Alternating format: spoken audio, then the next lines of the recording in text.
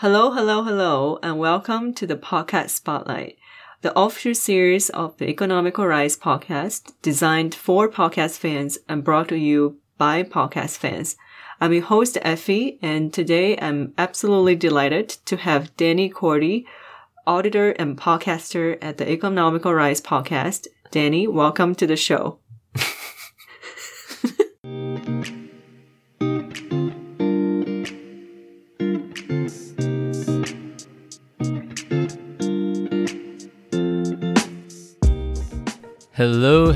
Hello, guys, and welcome to another episode of the Podcast Spotlight, I guess.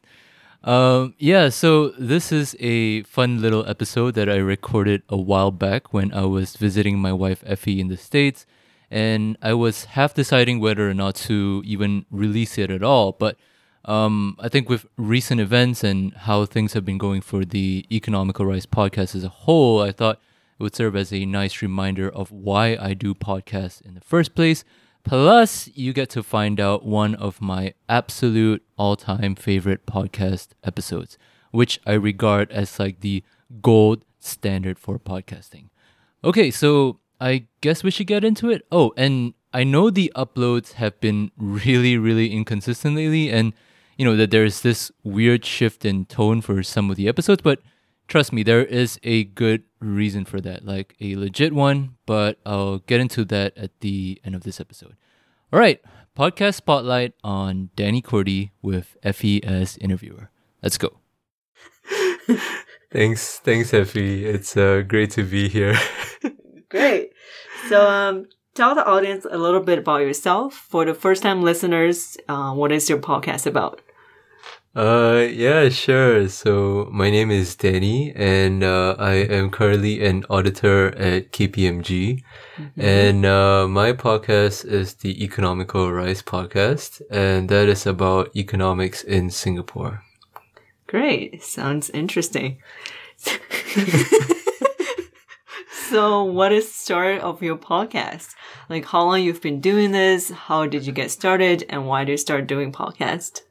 Yeah, so I started doing you know what? Like, so I told this story like a lot of times to a bunch of people, right? When they ask like, how do you get started doing podcasting? Mm-hmm. I always told them that you were the one who basically introduced me to podcasts in the first place. Okay. So can why don't you tell people like how you introduced the podcast? Okay, fair enough. So, I get interested in podcasts, or actually I was introduced to podcast in 2015 when I started my PhD program. And so I was taking the class, it's a seminar class, and one of my reading are about podcasts, and there are several podcasts that mentioned on that reading. One of them is Economical Rise podcast. No, it's not. yeah, it is. And some other ones. So I started listening to podcasts while I was doing some data entry work. Uh-huh.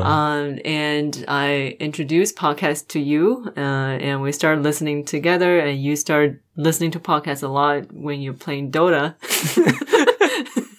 Yeah, that's how we get started.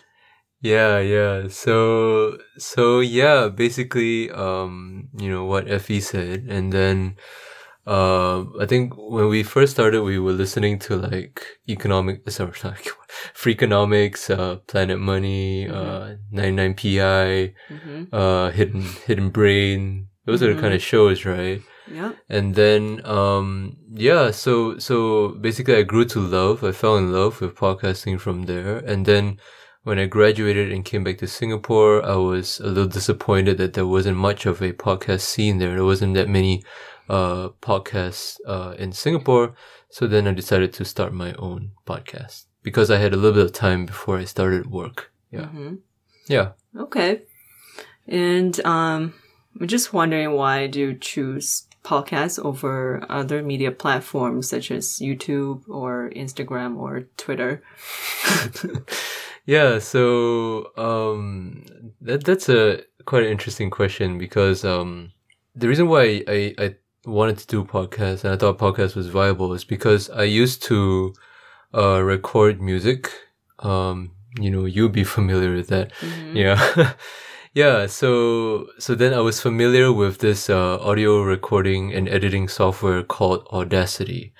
And so because of that, I thought, with a little bit of familiarity, I thought, voice is easier to edit and record than instruments and vocals. So why not just give it a shot, Mm-hmm. Yeah. And also, I think it's worth mentioning that why not YouTube, right? Because YouTube, there's a big potential for getting a lot of views. Mm-hmm. Well, editing video just takes a lot of work, and it's very, very tedious. It's a lot more work, I think, than just doing a normal podcast.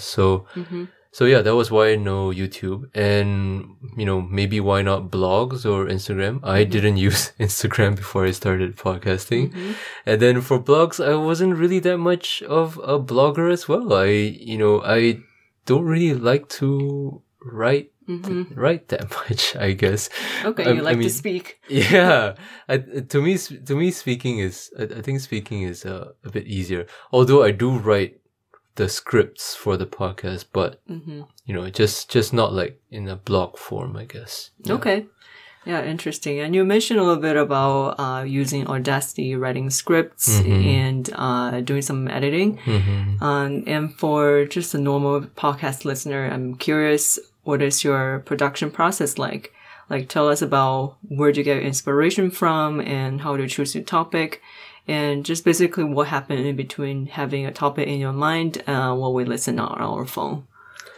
Yeah, so the linear process of production is basically I have an idea in my head about an episode I want to do, and then I start to flesh it out on like a script on Google Docs.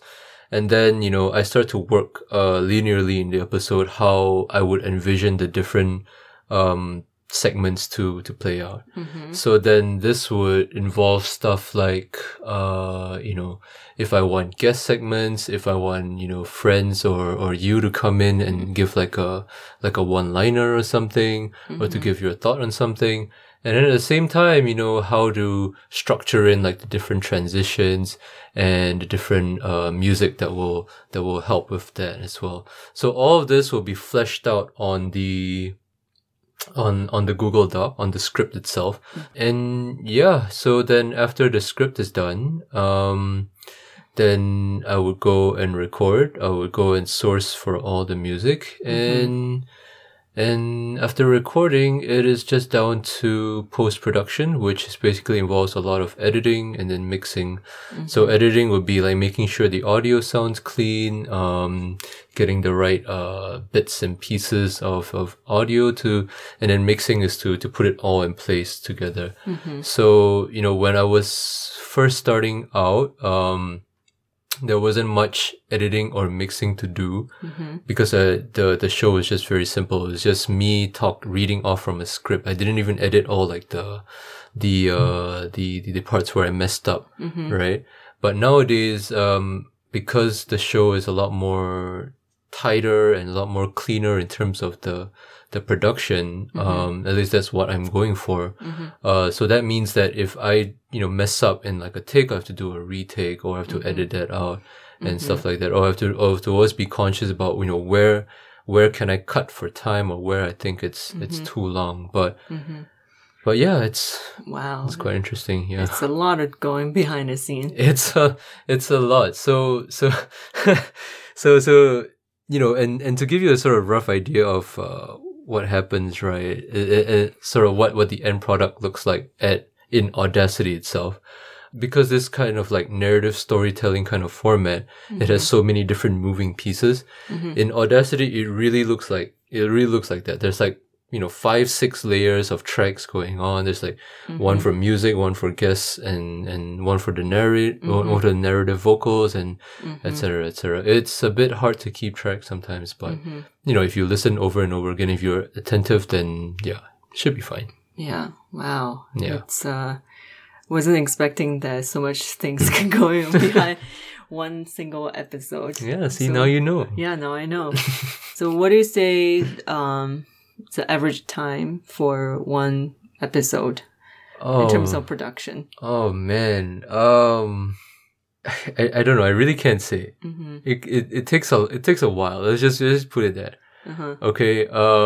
I think 1 week is a little too tight Mm-hmm. in terms of getting it from idea to published episode. Mm-hmm. Maybe more like 2 or 3 weeks. Mm-hmm. Yeah. Are there some incident where you started a topic, start recording, but then you decided it's not gonna work and you just let it go? Not really, because normally what I'll do is that I'll, have the idea of several ideas running in my head, Mm-hmm. before I even open the Google Doc to start writing on it, right? Mm-hmm. Or start preparing the script. Mm-hmm. And then also I will be like talking to a bunch of friends, asking their opinion on it, Mm-hmm. and looking for like different perspective. And only when I think that an idea has enough potential for an episode, Mm-hmm. in terms of like the angles to cover and whatnot, then I will start working on the script and everything. So yeah, most of the time when I start on the script, I follow through and finish everything. Yeah, so it sounds like there's even a lot more work even before you start anything. There's a Yeah. lot of audience testing even before you start. Yeah, you could put it that way, yeah. Yeah. So you've been doing this for over a year. Uh-huh. And I wonder what are some of the things that surprised you during this 1 year, or something that is completely out of your expectation? Or I guess what surprised you the most for you changing a perspective from a listener to a producer? I think what surprised me was how much work actually Yeah, no kidding. actually goes behind the scenes. Because when you're listening, right? You're listening to like a Freakonomics episode or like a Planet Money episode. You don't really think about like what goes behind the scenes or what you have to do to get this whole episode together, right? Mm-hmm. But then when you're actually, working on the episode, doing all the scripting, making sure these thousands of moving parts get together in the right order and sound great, Yeah. it's a lot of work. Yeah, you guys certainly deserve more credit. No, I mean, yeah, but that's only one aspect. I think the other surprising thing to me was how rewarding it feels. What do you mean? How do I put this? Like, it feels like a project, Each episode feels like a project. And when you've done all that work, you put in so much time and you dedicate so much effort into that one project. And then to see it finally come together and to see, what you've been picturing in your head for like the past 2-3 weeks or a month finally manifest itself as an episode. And it actually turns out, hey, it sounds pretty much like how you would want it to. Then yeah, it's actually a pretty rewarding feeling. Yeah, you made your podcast baby. Yeah. It is like a podcast baby in a way. Yeah, so yeah, that I can certainly understand what you mean, because it's so important to see the end point. Yeah, what it looked like after you've done everything. Yeah, it's for me, I sometimes really need to see the end point by doing something else, because doing research is a long-term project. It's not like something you do for a week, then there it is. Your paper is published. Yeah. It's a very long-term effort, and sometimes you just need something that have short circuit in reward. Yeah. So I certainly understand how you feel it's rewarded after you see an episode play out. Yeah. And I mean, like, compared to when I first started out, when it was very, very basic production, there was no other parts other than just me talking. Compared to now, I can start to sort of see where your frustrations lie when you talk about, not being able to see the end point. Because sometimes it takes like weeks and weeks and weeks for me to be able to see like, oh, where this is going and stuff like that. Yeah. And especially, you know, when you have so many different parts as well. Yeah, you can understand that as well, right? Yeah. And it sounds like it's sometimes it can get really lonely by just doing things on your own. Yeah. So how do you cope with that? So, at first it was difficult and it is lonely, but you know, most of the time I have you to talk to.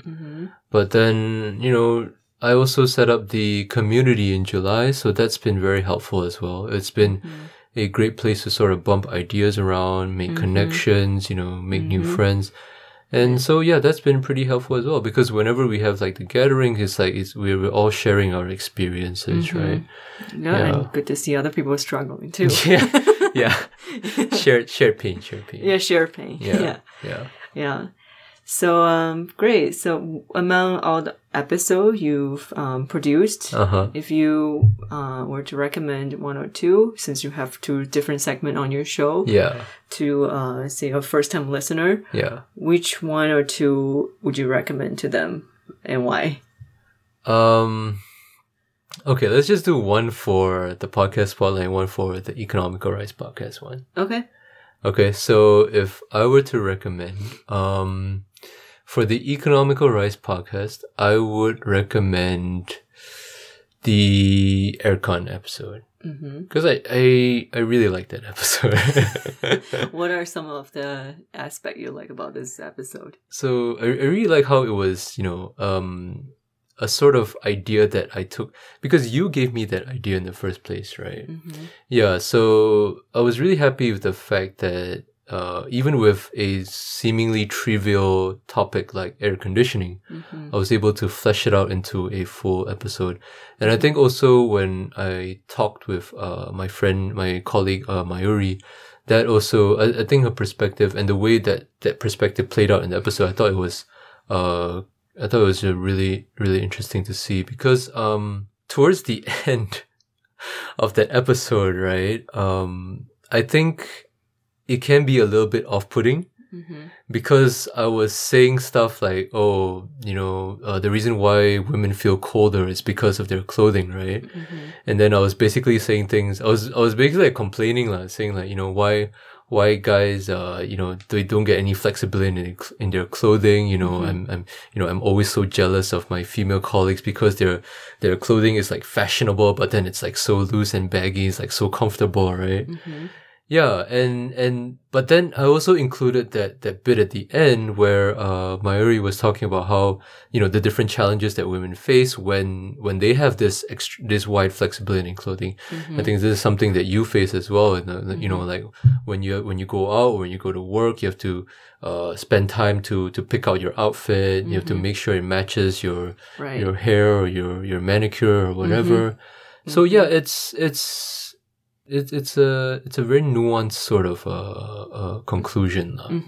Yeah, you know, playing on this idea of like different trade-offs and you know what you would be willing to accept and stuff like that. Yeah, so I was really happy with that episode and how it turned out. Yeah. If you ask me, I'll recommend the same episode. I've seen how much you've grown from just narrating your scripts to how you have so many guests on the show and playing different music segment. Yeah. So I think just from a production point of view, I think that episode is very well produced. And I like you look at this very nuanced, not really hidden, but nuanced phenomenon from so many different point of view. Yeah. So what's the podcast spotlight you would recommend? Wait, before we talk about the podcast spotlight, sure. How do you feel about coming on and talking in those different segments? It's pretty nice. It's pretty nice to have a platform to speak your own mind, I guess. Yeah. Although I feel like there could be more talking points explaining this phenomenon, but I think, it's an Economical Rice podcast, so it's focusing on economics. So I guess there's so much you can only do in one episode. Yeah. Great. Yeah. So do you want to move on to a podcast spotlight? Yeah. Yeah, sure. I think podcast, I believe it was number 6 with Ling Ling. Yeah, because and the reason why I recommend that episode, because I think that was like the cleanest episode. Because like Ling Ling what do you mean by cleanest? Yeah, so cleanest as in like the recording and the editing and the way the interview went, it was all so smooth.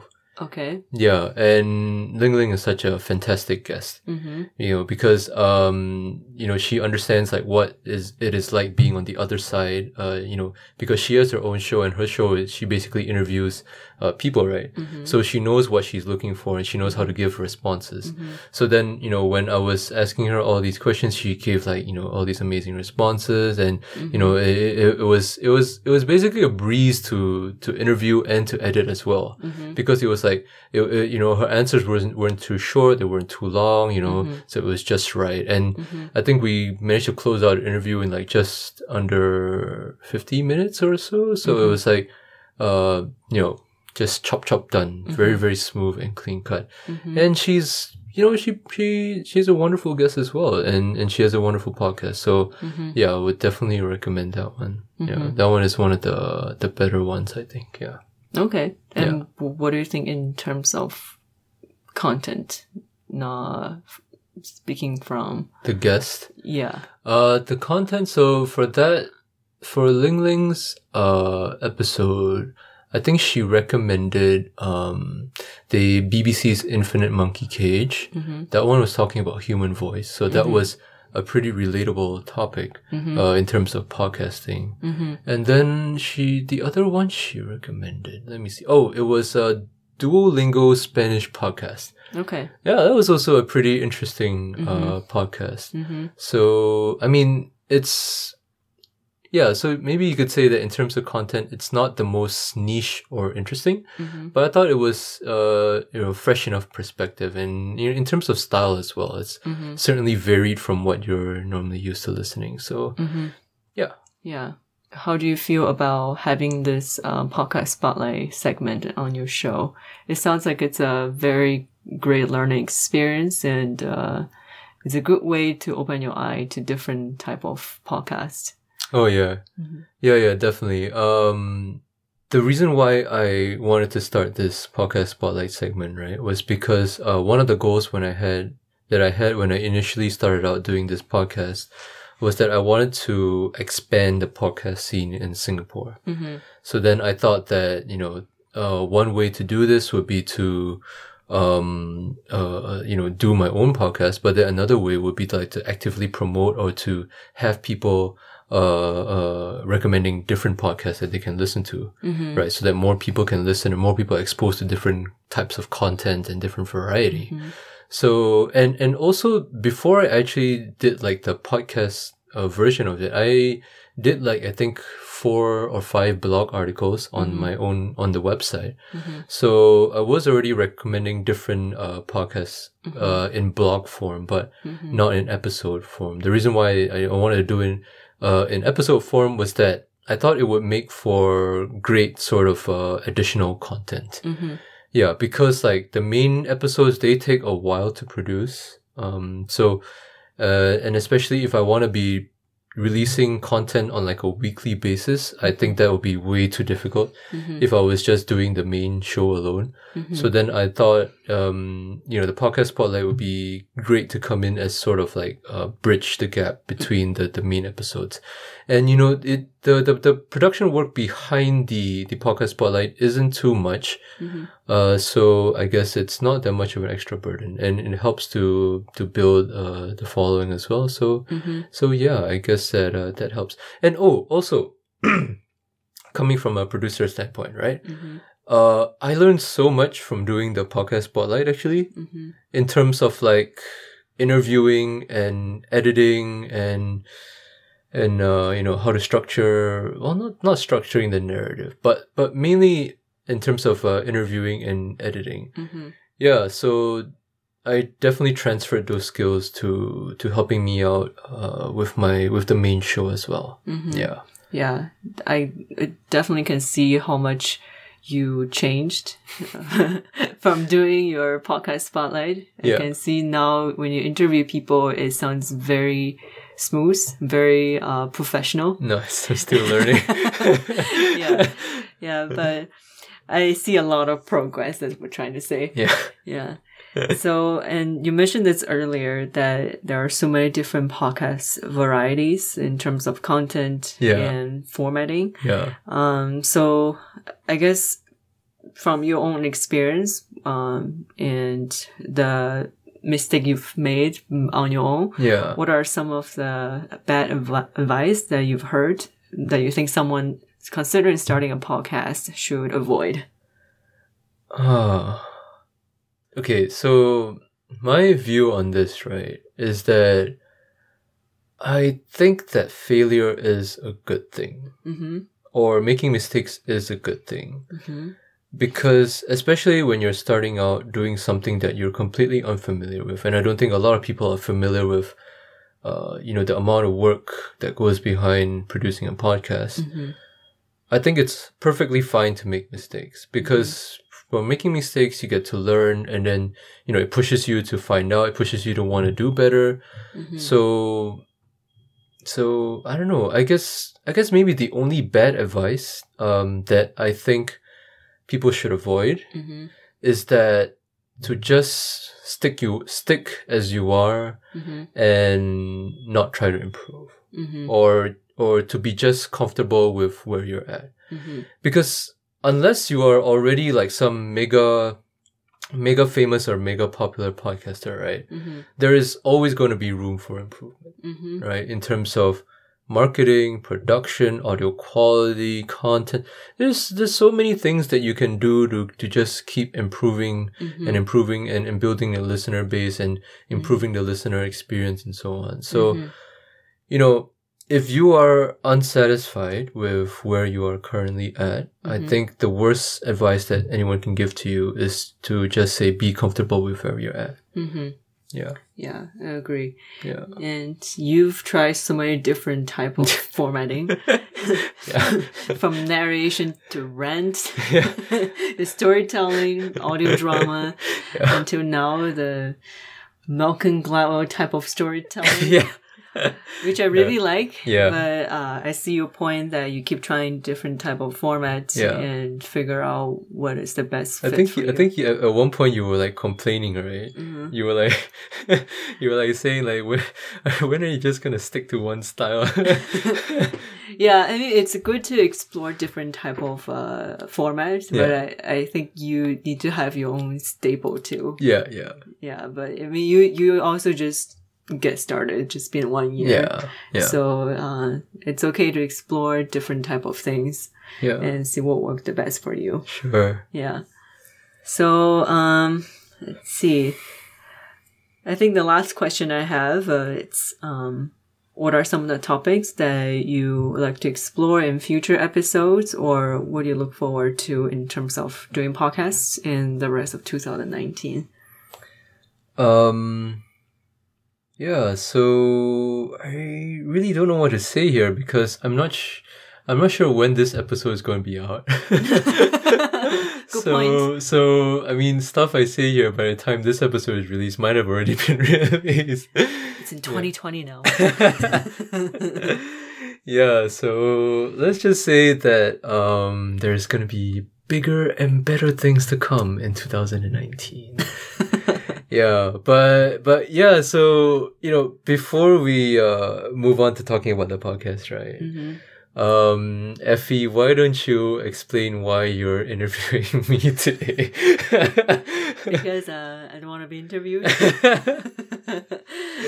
Yeah, so yeah, basically, so we're currently in Madison right now. I'm recording this on my visit to Effie in the United States. And before I came over, I was like bugging Effie saying that, hey, we should record a podcast spotlight because, Effie's been on the Economical Rise podcast a couple of times now. And I think it'll be fun for listeners to know or learn more of you, right? Mm-hmm. But then And then, Effie was saying that, she feels like she doesn't belong because, she doesn't have her own podcast. She doesn't know what to talk about. Yeah, I was like, what are you talking about?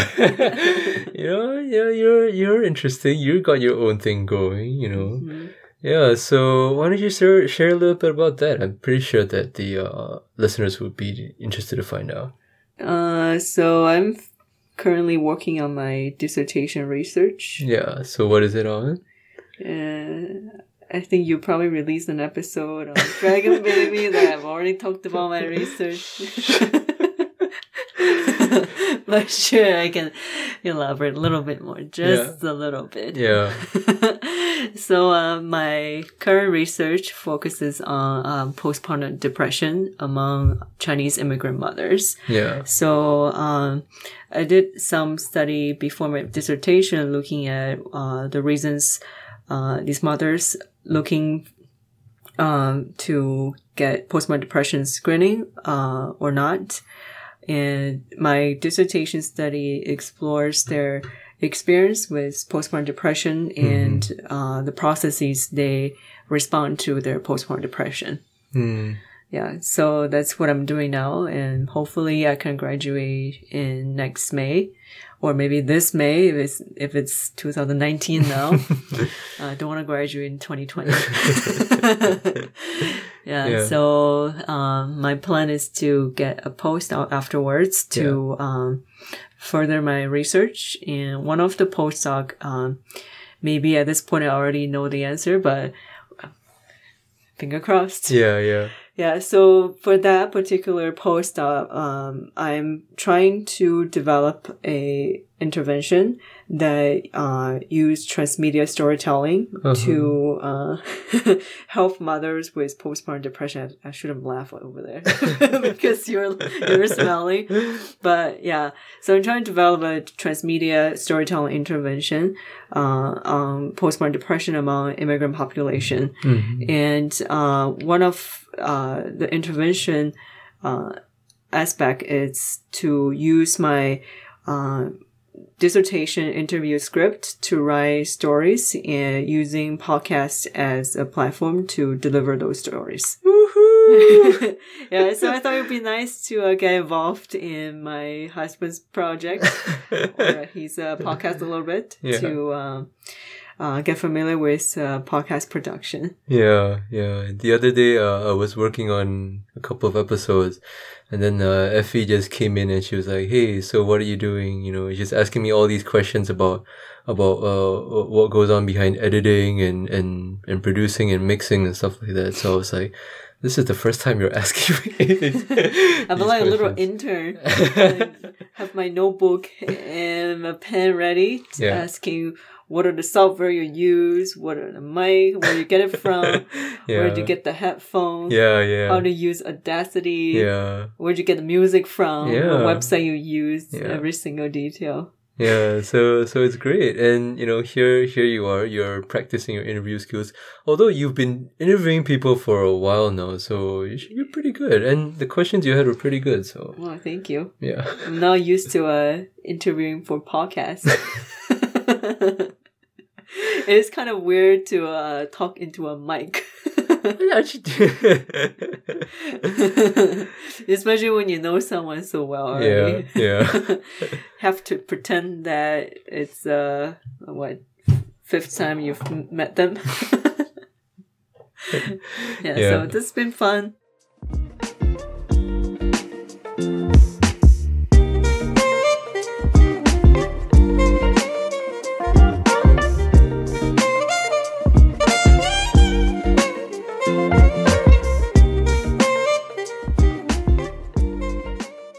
So we've talked enough about you and enough about me. Let's get into the real business. So, what would be the first podcast you recommend to your guests or audience? Okay, so the first podcast that I'm recommending is called 99% Invisible, and the episode in question is episode number 130, Holdout. Yeah. Would you tell us more about podcast 99% Invisible? yeah, so when Effie asked me to, came up with the idea to do a podcast spotlight on me, I thought it would be interesting to sort of share two of my, I think, all-time favorite podcast episodes, and one of them just happens to be this one from 99% Invisible. This episode has just stuck in my head after all these years, and it's an incredible episode. But before we get into that, so 99% Invisible is a show that is mainly about design and architecture. So it's kind of like it's kind of like Freakonomics in a sense that you are looking beneath the surface of society and trying to see where all these different parts come from, right?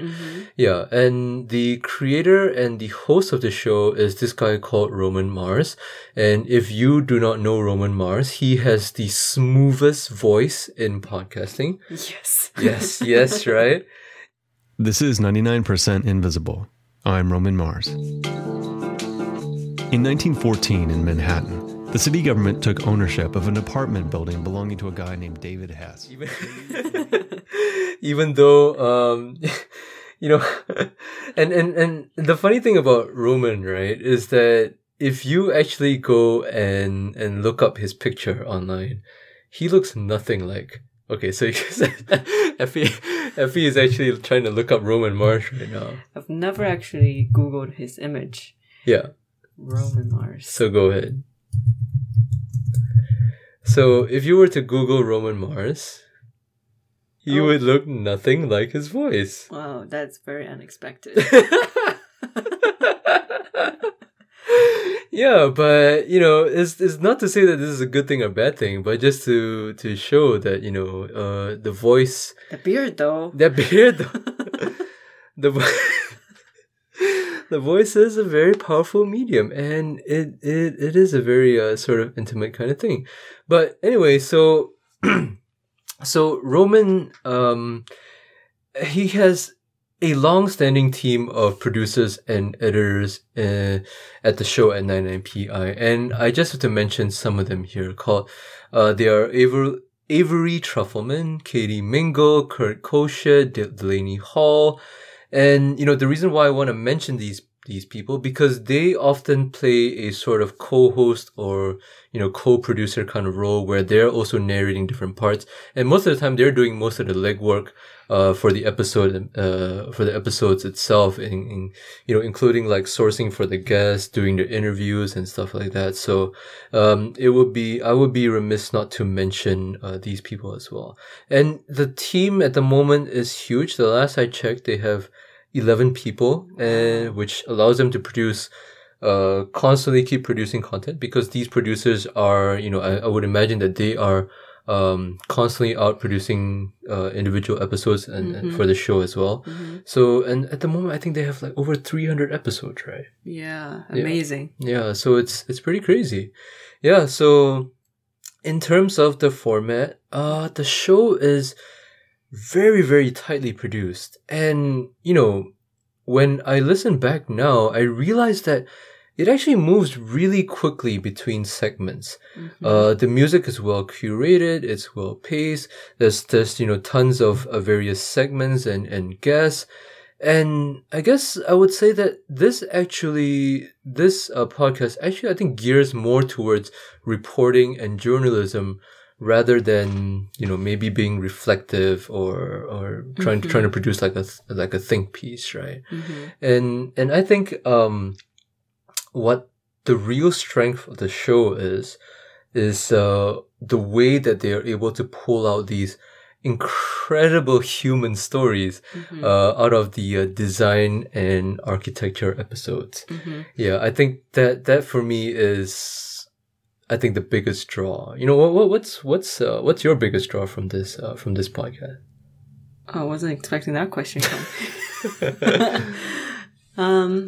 I would say it's something you'd taken for granted, but you didn't know there's such a big story behind it. So I guess my biggest takeaway is not to take anything for granted and look into stuff that seems so nuanced Yeah. or ordinary. Yeah. There's no ordinary subject. Yeah. Yeah. Yeah. In terms of like, especially with a topic like design, right? Mm-hmm. Because like, we normally, when we interact with the world, we don't think about the way that things are designed, Mm-hmm. Specifically for users and their experience. Mm-hmm. But through this podcast, you get to learn about so much of the decision and the thought process and the decision making behind why things were designed a particular way. Mm-hmm. I think that's what you were talking about, right? The not Yeah. taking things for granted. Yeah. Yeah. Yeah. And I was gonna ask you, what do you mean by the human stories? Oh, yeah. So I guess this is a great segue to talking about the episode, right? Mm-hmm. Because this episode is an incredible story. So, Mm-hmm. all right, brace yourself for this. All right, so episode 130, Holdout. Holdout is the story of a little feisty old lady named Edith Macefield. And it is the story of her and her tiny house. Now, what am I speaking of here, right? So, in the early 2000s, the area where Edith lived, it was this town called Ballard. It was annexed into the larger Seattle area. Seattle is of course a large city in the northwest region of the United States. And, during this period, there was huge growth and development happening. And where Ballard used to be this small, sleepy town of like little shops and houses, now it was being transformed to be more city-like with like condominiums and malls and, apartment buildings and so on. Mm-hmm. So, Yeah, I can imagine this Ballard town can be so relatable for a lot of people.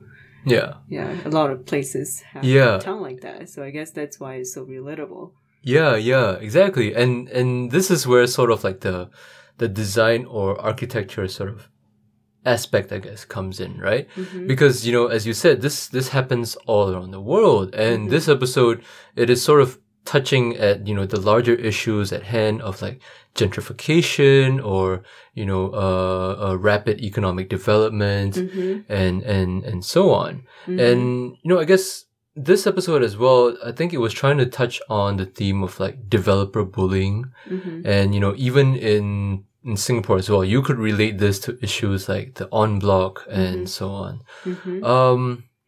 But what was unique about this story Mm-hmm. and about this little old lady, Edith Macefield, Mm-hmm. was that she relented.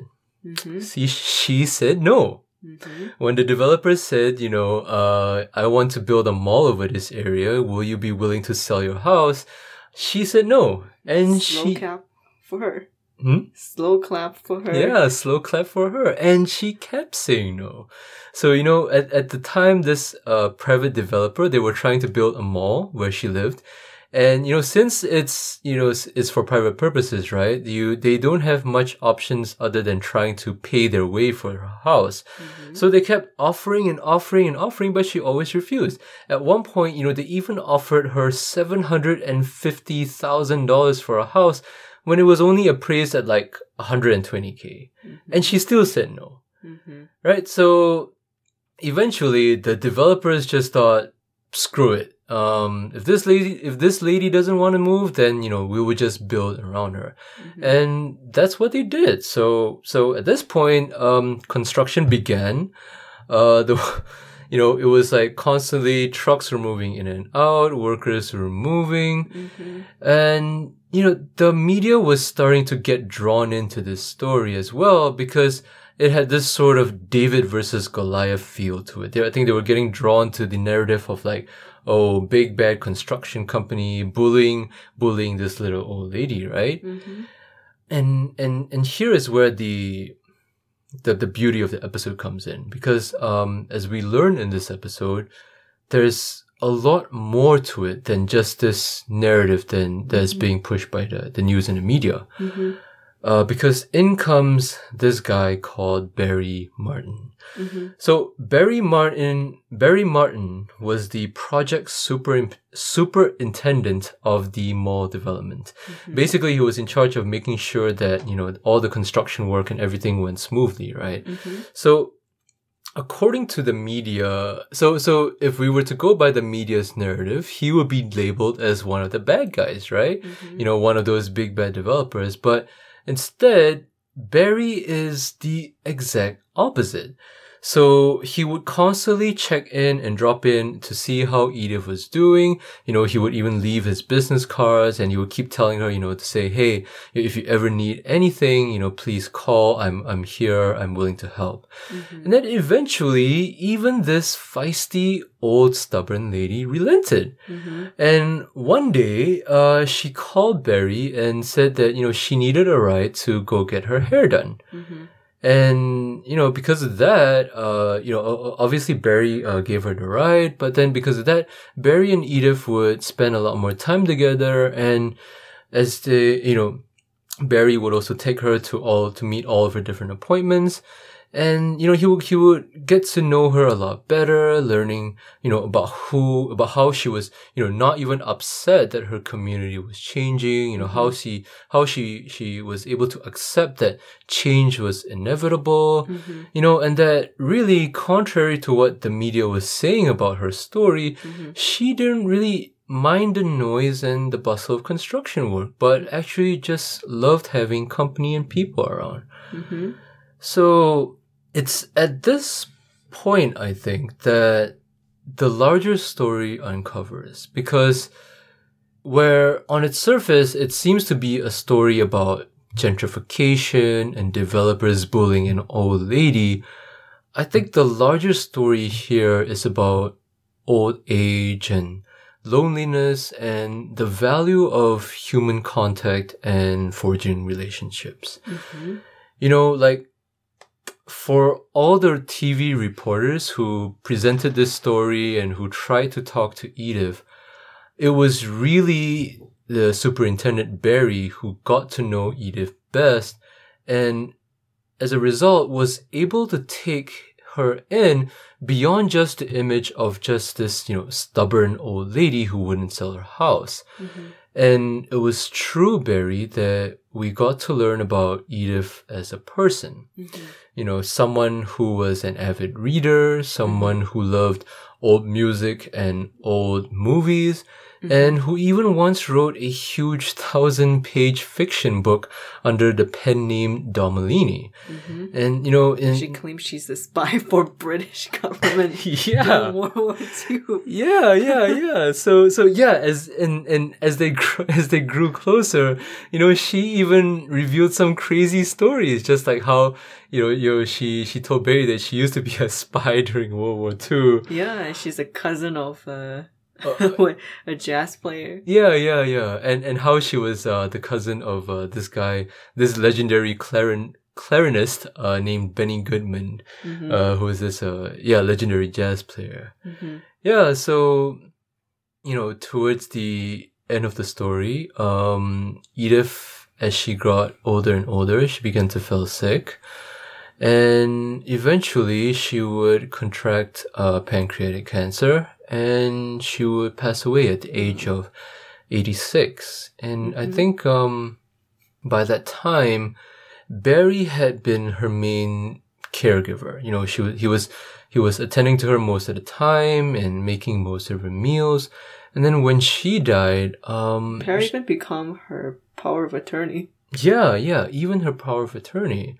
So, he got to decide a lot of stuff for her. Mm-hmm. So you could really tell that she trusted Barry, right? Mm-hmm. Yeah, and, when she died, she even passed ownership of the house to him, because I don't think she had any other living family or anyone else to give it to. Mm-hmm.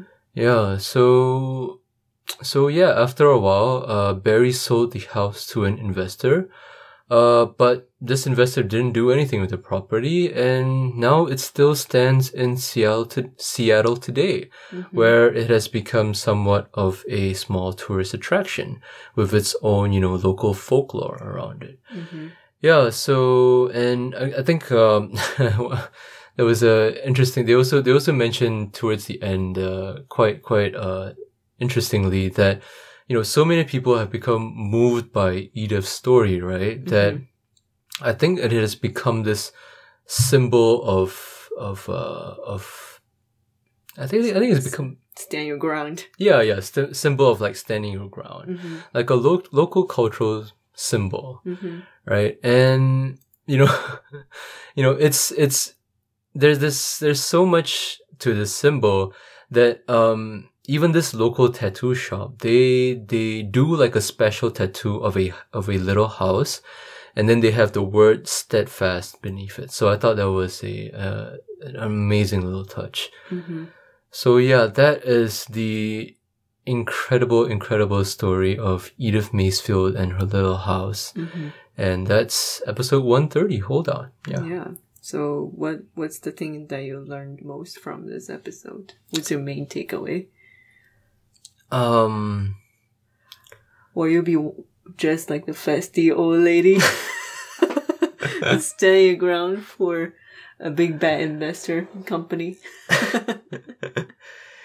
I think the biggest takeaway here would be how Barry approached the lady, right?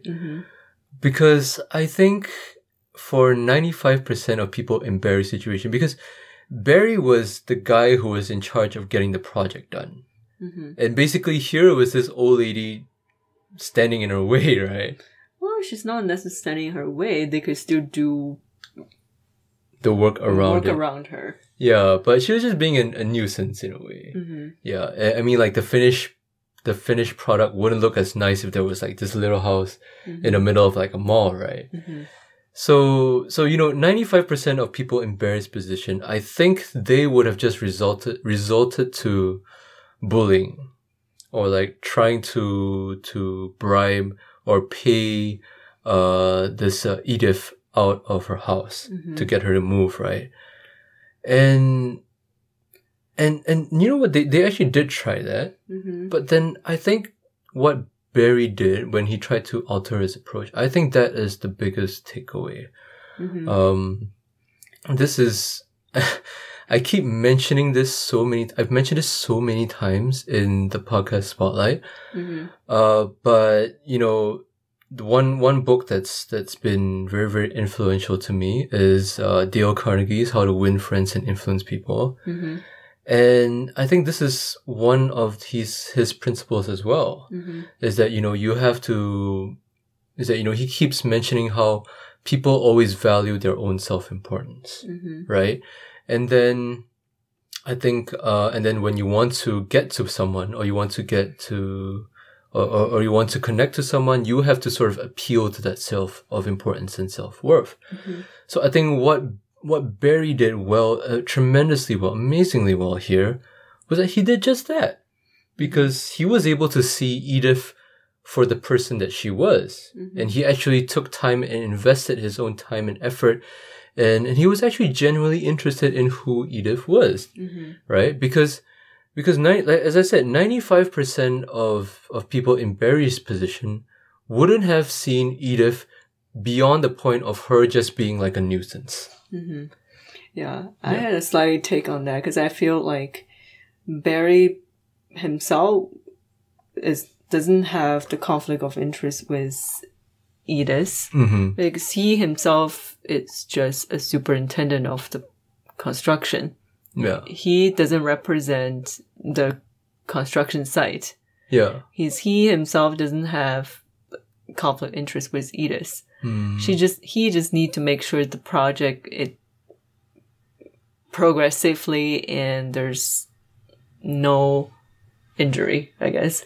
Yeah. Yeah. So I feel like you're equating him with the company, because what I feel like he is not trying to make friend with Edith and trying to convince her to do something else. He's just there as a human companion to help Edith out.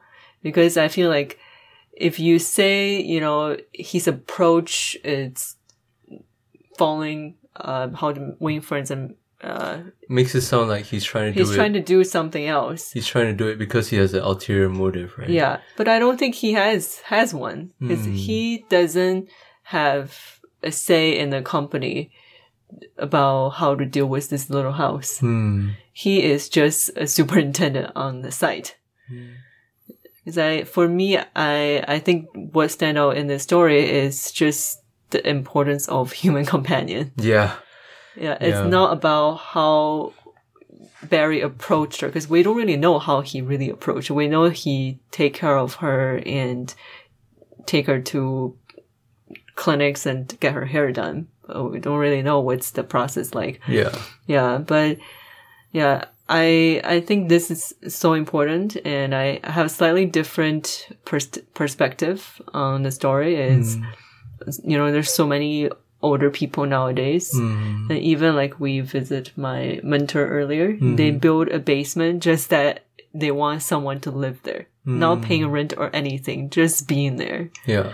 It's when they mentioned that, I thought of Edith. She doesn't mind all the noise and intrude of her privacy. She just want to see people there. Yeah. Yeah. So that's my takeaway of the story. Yeah. I think I agree. Like, I guess that is equally important, or very, very important as well. This idea of like human companionship and how lonely it gets when you're getting older, right?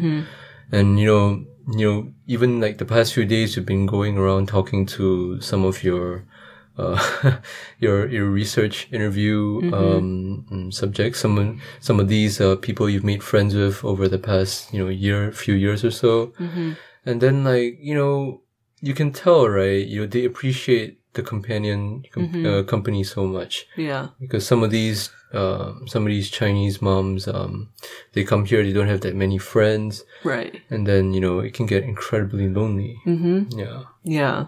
Yeah, sometimes you just want someone else to be there. Yeah. Just see a different face. Yeah. So I guess, okay, so since I had a not so good answer to that question. No, that's not, it's equally good. It's just your perspective, how you interpret the story. Well, yeah, okay, so maybe the Dale Carnegie, I think the Dale Carnegie thing is a bit too much, because I didn't want to sort of emphasize the idea of ulterior motive. I just thought that the way Barry interacted with the lady is exemplary. Yeah. I mean, there's human companionship, there's kindness and empathy. Not so much about how I win you over, I guess. Yeah. I guess I don't think Barry have the motivation of inherit that house, sell it for a good price. Yeah. Or he's a representative of the company trying to convince this old lady.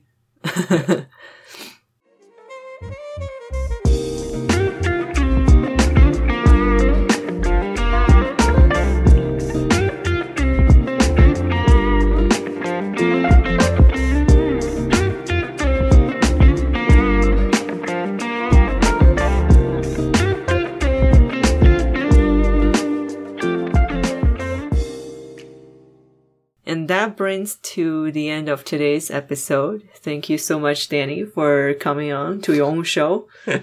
So for people who are interested in getting in touch with you and your work, where can they do so? I think you skip to the next part. I mean, if they're already listening to this, they would know where to find, right? Yeah, but if they are first-time listener... they're like, what the heck am I listening to? What's wrong with this podcast? Yeah, so you can find the Economical Rice podcast on iTunes, SoundCloud, or Spotify. Or you could go to the website at www.economicalricepodcast.com. And if you like this episode, probably not. please do a big favor by sharing it amongst your friends or by subscribing to Economical Rights podcast on iTunes, SoundCloud, or Spotify. All links and details to the shows discussed in this episode will be available in the show notes on the website, www.economicalrightspodcast.com. And if you have any questions, suggestions, or feedback for the show, you can drop a message on the social media links below. Once again, this has been your host, Effie, just for this one, and I promise the quality will be much better. It's your real host, Danny, at the Podcast Spotlight, and by podcast fans for podcast fans. No, wait, no. The show by podcast fans for podcast fans.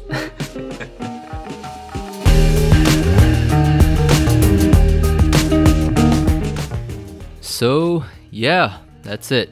My very own podcast spotlight interviewed by my own lovely wife, Effie. I don't want to dwell too much on this, but I've been asked many times about my own journey and what I go through as a podcaster.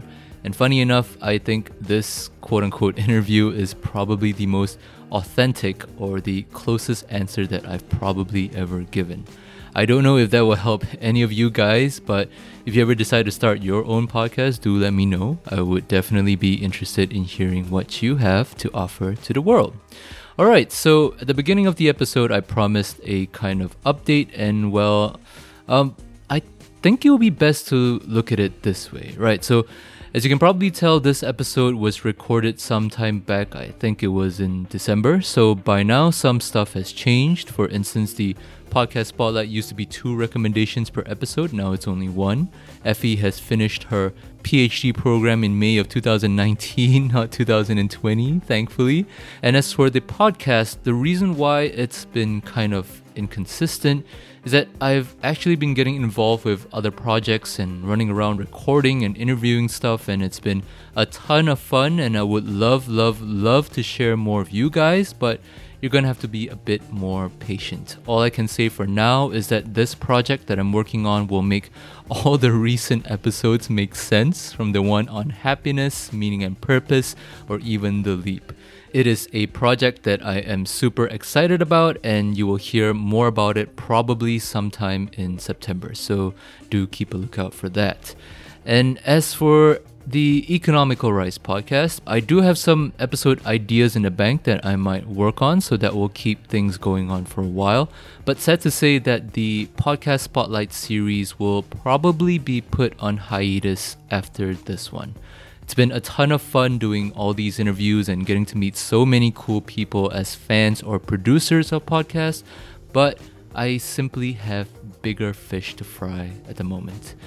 Okay, I think that about does it. Right. Speaking of fry, if you were curious about what my second recommendation would have been for this episode, it is actually Malcolm Gladwell's Revisionist History with the episode McDonald's Broke My Heart, where he talks about how McDonald's changed the recipe for the French fry.